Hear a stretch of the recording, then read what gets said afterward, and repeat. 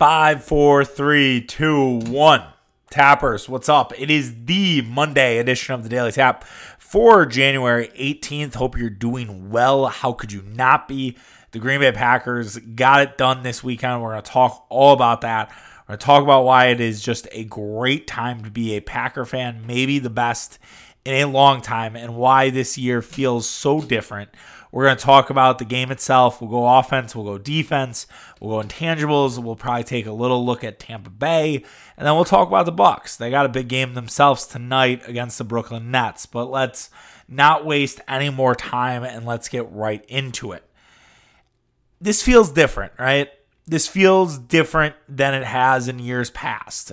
We've watched the various playoff trailers and everything like that and know that the Packers are on the cusp of something great here. And the Packers have got to the NFC Championship game now. Well, this will be the sixth time since 2010.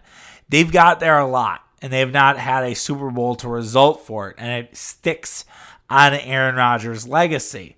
But I don't know if there's been a time where the Green Bay Packers have been the best team in the league. Not just the NFC, but in the league.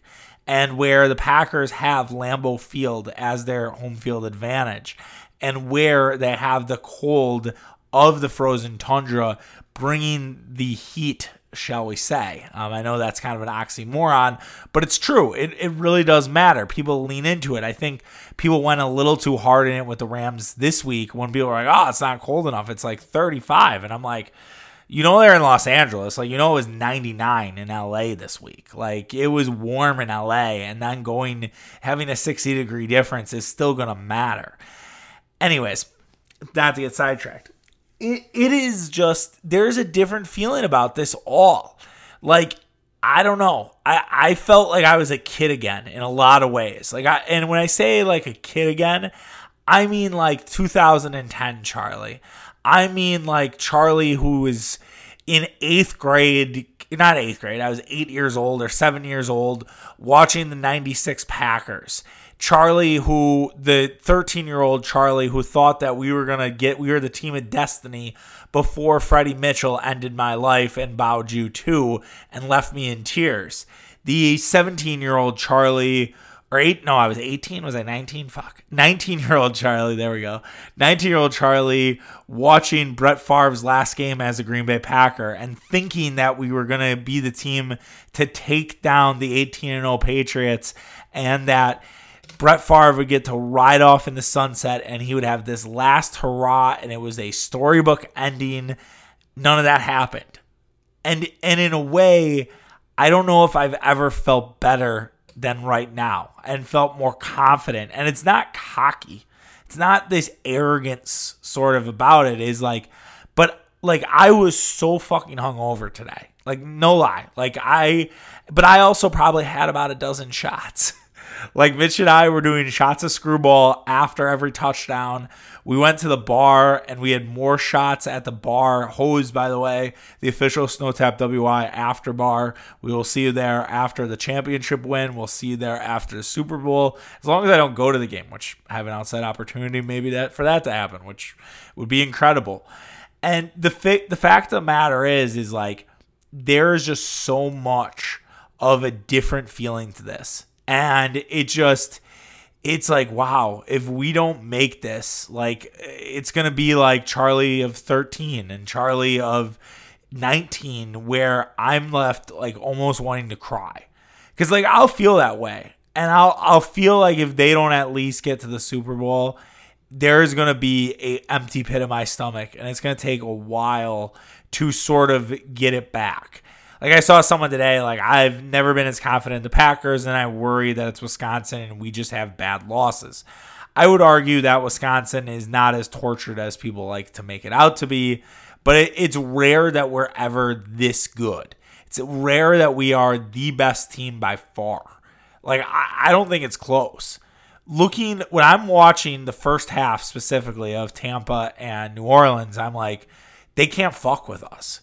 Like, they just straight up can't fuck with us. That's how good the Packers are right now. That's how much of a heater they are on offensively. and defensively too, which they get no credit for. And so I watched that and I'm like, who's beating us? The Chiefs today, while they looked good in spurts with Mahomes, they kind of slowed down in the second half, and then Mahomes gets hurt, and who knows? The Bills were lucky that game was as blown out as it was. I mean, if it's not for the pick six, if it's not for the 2 Justin Tucker missed field goals, I mean, there was a chance Buffalo could have lost that game like 12-10 to Baltimore. So while we all can get excited and we all can look at these other teams, how is anyone coming away from the divisional winner and saying the Packers won the weekend? The Packers won the weekend. They are power ranked the best team right now. It's not about where it was before this started. And I would have had them before it started. I told you guys this. I've been on this train for a while. And I did a very, I wouldn't say a very drunk, I did a drunken game review yesterday. And I said at the end, New Orleans or Tampa, I don't give a shit. We're going to beat them. And I meant that. I feel that way. And it's so rare to feel this confident about your sports team. And you want to have that little pessimistic side. What if we lose this game? I mean, I had it with the Rams game. I'm not going to lie to you. I was doing some chores around the house in the morning. I was listening to Lil Wayne, that song, here's the thing. That song is good for what it is. Is it a mind-blowing song? No.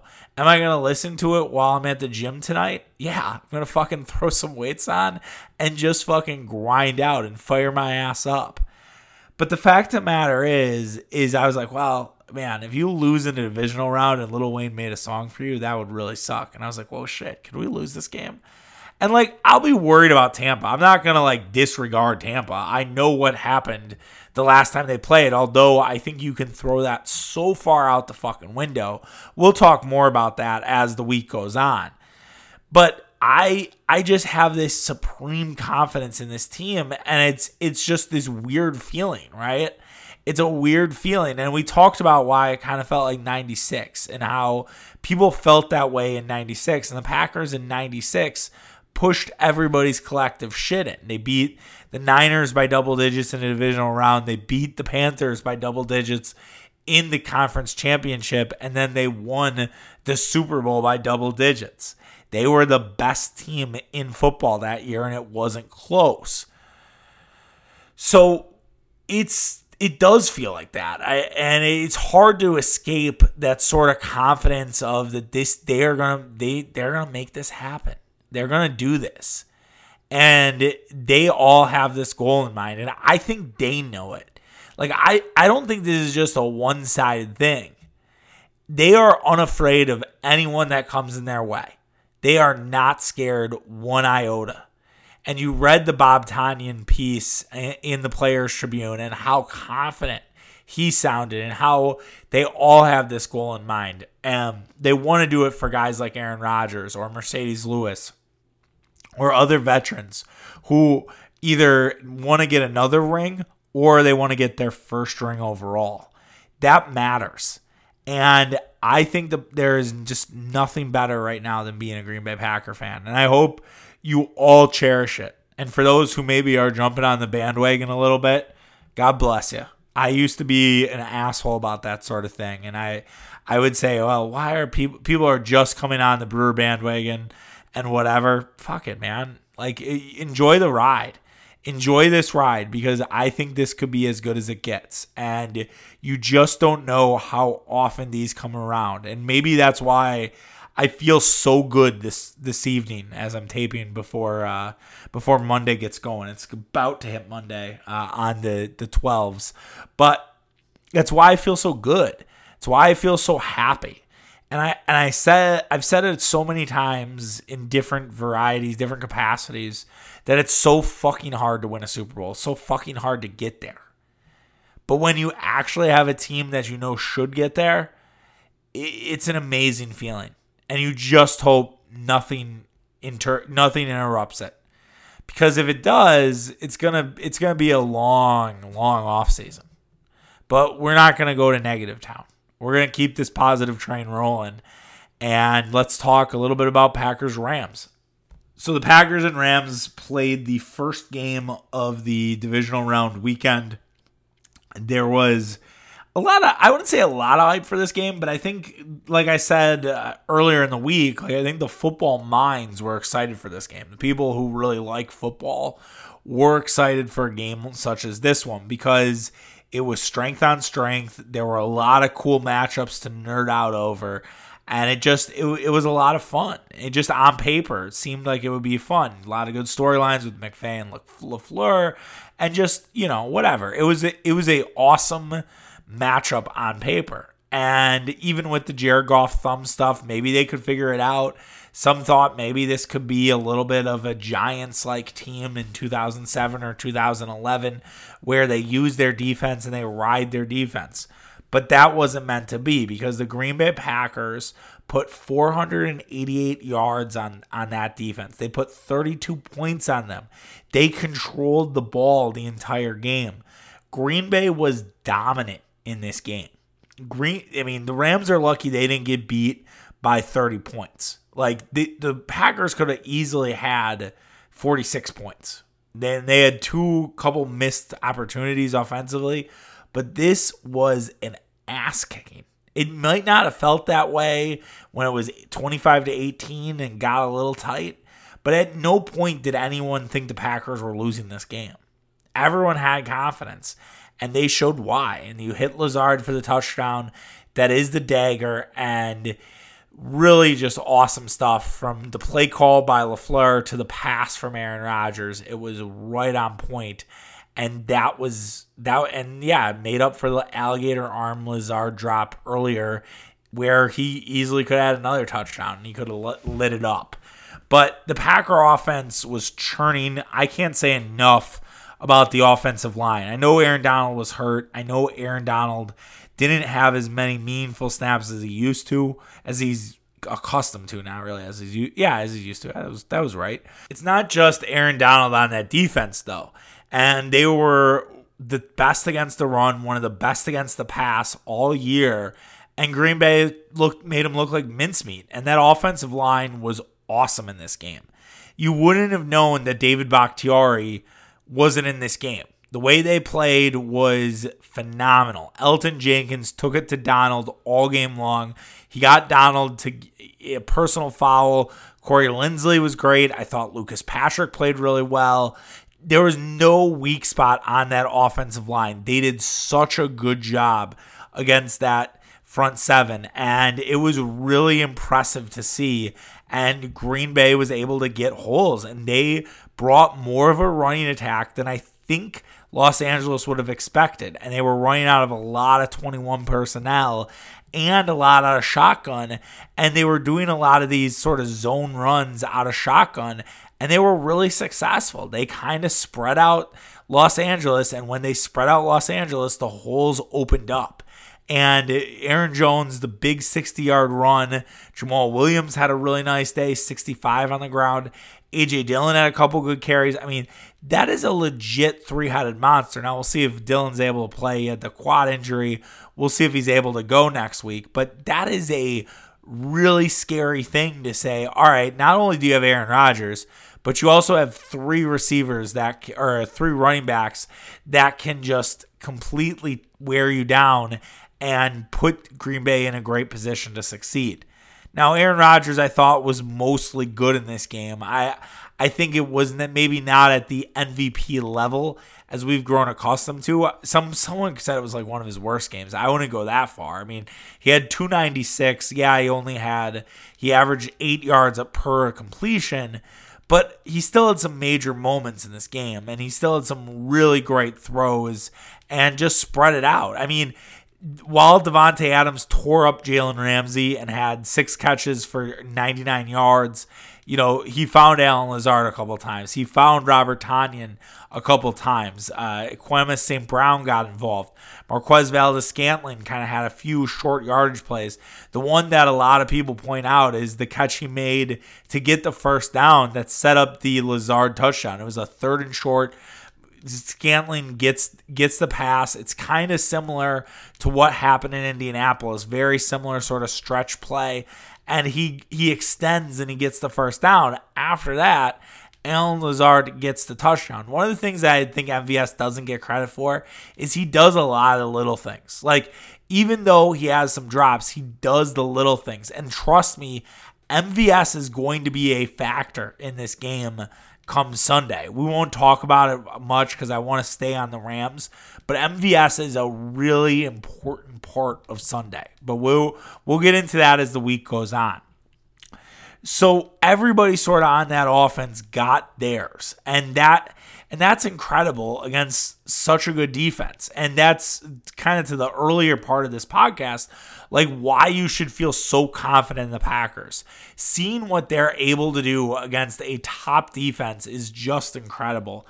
And it was awesome to watch. It was a lot of fun to see that offense sort of cook to where they were. As for the defense had a good, not great game. I think there was some really nice things to like defensively for the Packers, but I also felt like there were some things that, could have been improved on. And the soft zone stuff will drive you crazy, but you love to see some of the pressure things that Green Bay got home with, whether it was Rashawn Gary, Kenny Clark, Zadarius Smith had a moment. The Packers defense definitely was fueled by the fans. And I think that they were ready to play immediately, and they didn't lollygag. And we've seen this sometimes at Lambeau this season where the defense takes a little while to wake up. Well, when you have 8,000 fans in there, which Roger said it felt like 50,000, and he was right. It looked like 50,000. It felt like 50,000 to me sitting on my couch.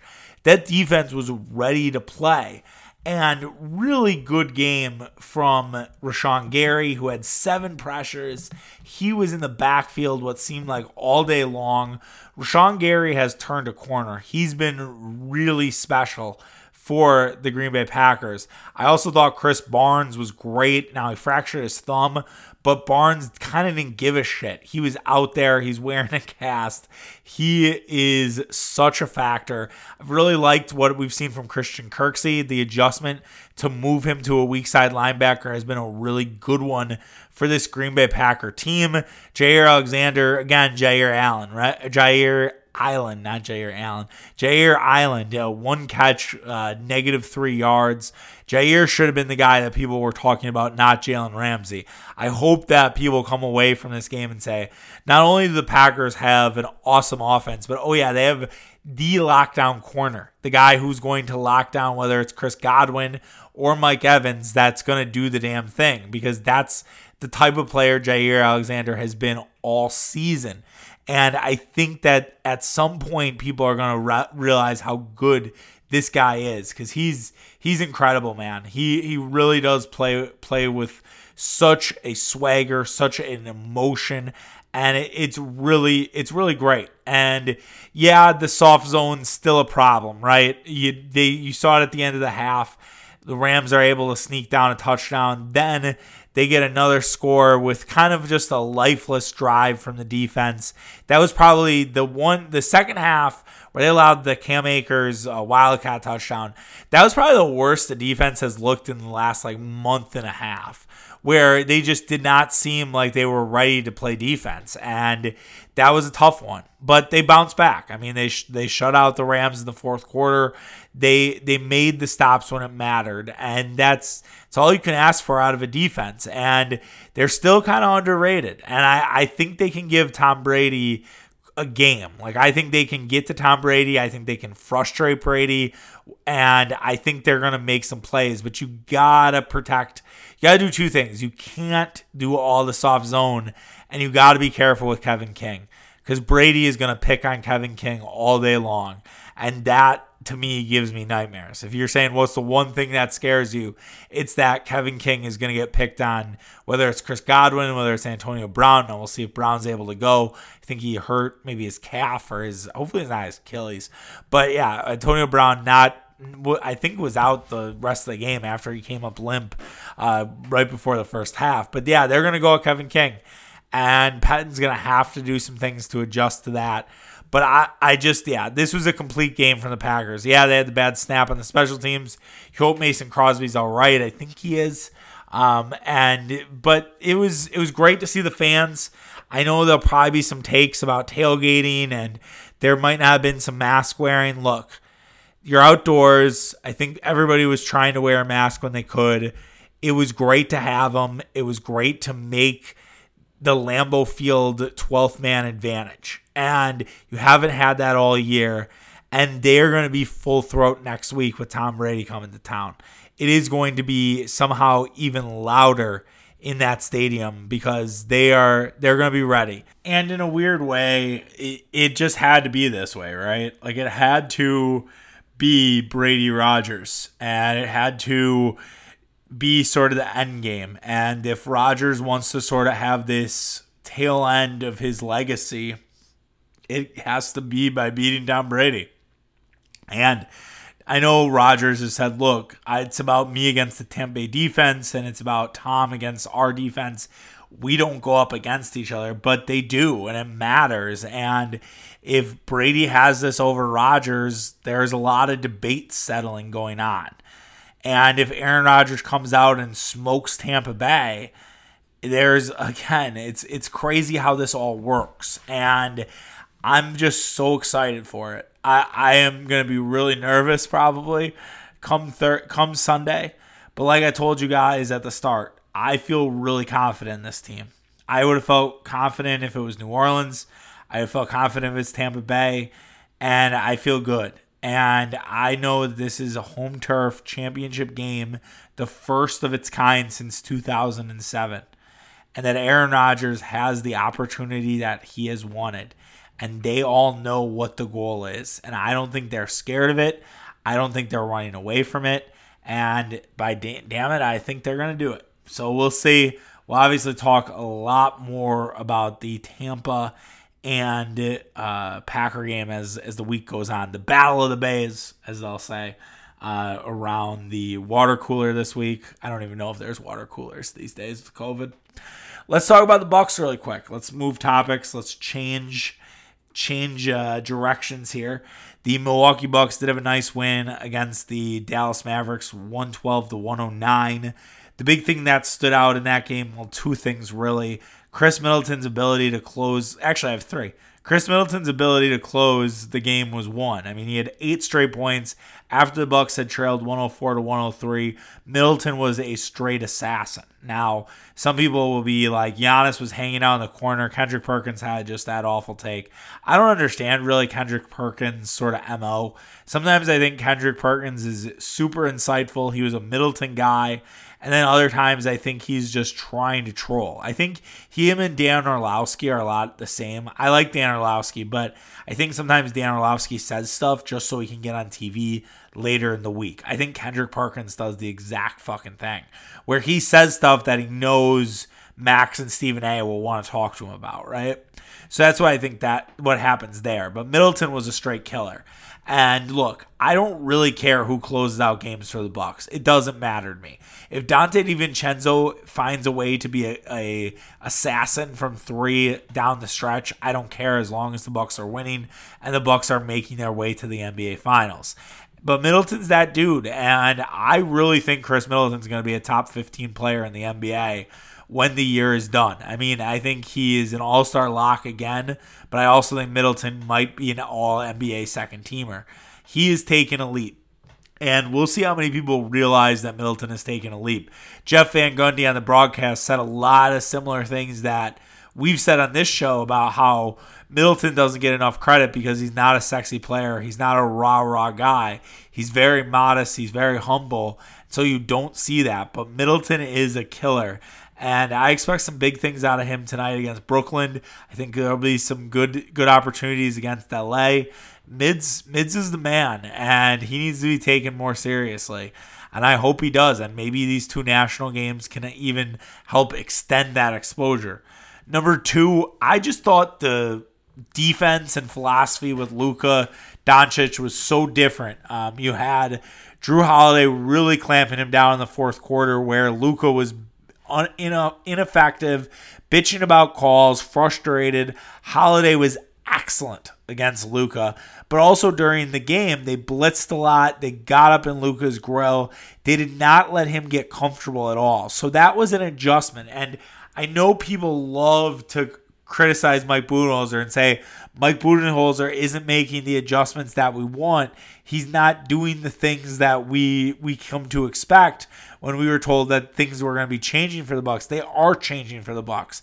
And I hope people realize that. Like, I know what we'll talk about with Giannis's free throws is a bigger story, but the fact of the matter is that Bud is making good changes. Bud's doing some things that are a little bit different. He got Brook Lopez into the post in this game, which I think was welcomed and needed. And so I think the Bucks are just trying to do little tweaks as the year goes on. They're not trying to go full throat because they don't want to A, reveal all their cards, but B, they don't want to get, teams get a book on it and start figuring it out. So I really like what I've seen from the Bucks. They are a top team in the East again. They have this big game against Brooklyn, which we'll talk about in a second.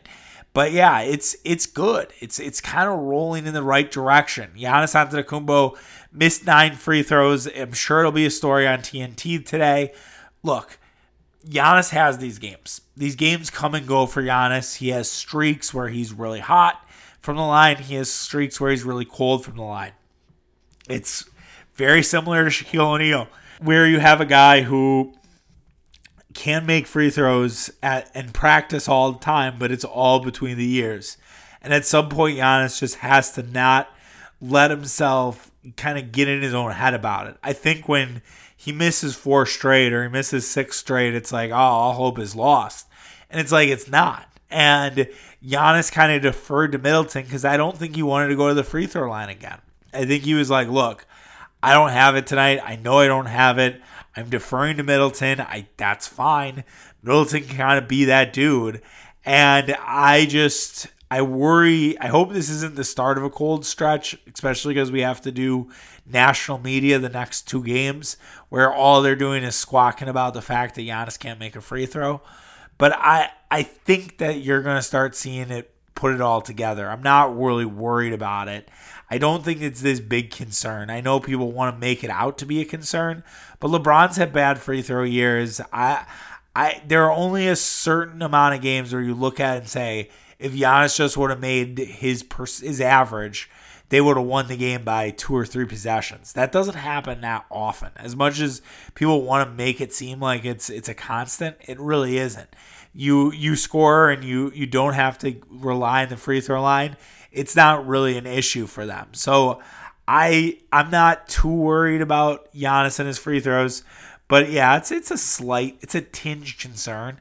And we'll see if it comes up against Brooklyn tonight. So the Bucks play the Nets. Should be a really fun game. You'll have the Nets at full strength, Kyrie, Harden, and Durant. And then you'll have the Bucks with Holiday, Giannis, and Middleton. It'll be interesting to see what they do from a guard perspective. So Holiday has guarded Harden before, obviously, because they played in the same conference. He's done pretty well against him defensively. Also, the Bucks have done really well against Harden just in their drop defense.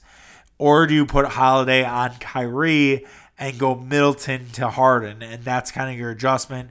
Durant, obviously, for Giannis. Giannis has to stay out of foul trouble against Durant. And whoever decides to take the other, it'll be tough. It's not going to be easy.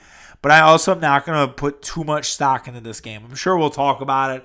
I'm sure we'll have takeaways, but it's not a game where I'm going to be like, all right, this is an indication of exactly what's going to happen in May or June if they meet in the conference finals or the divisional finals. That's just not the way to do it. It's not a smart way to sort of make sweeping generalizations about what could happen with these teams. But I do think that's just part of the media, and it'll be a couple of days removed from the NFL. They'll need that sort of gap, and that gap will be blessed to them by the Brooklyn-Milwaukee game. And I really hope for a good one out of the Bucks. You take this one, I'll argue, then the Lakers game on Thursday becomes a little house money-ish, and just played three good teams. You went 2-1.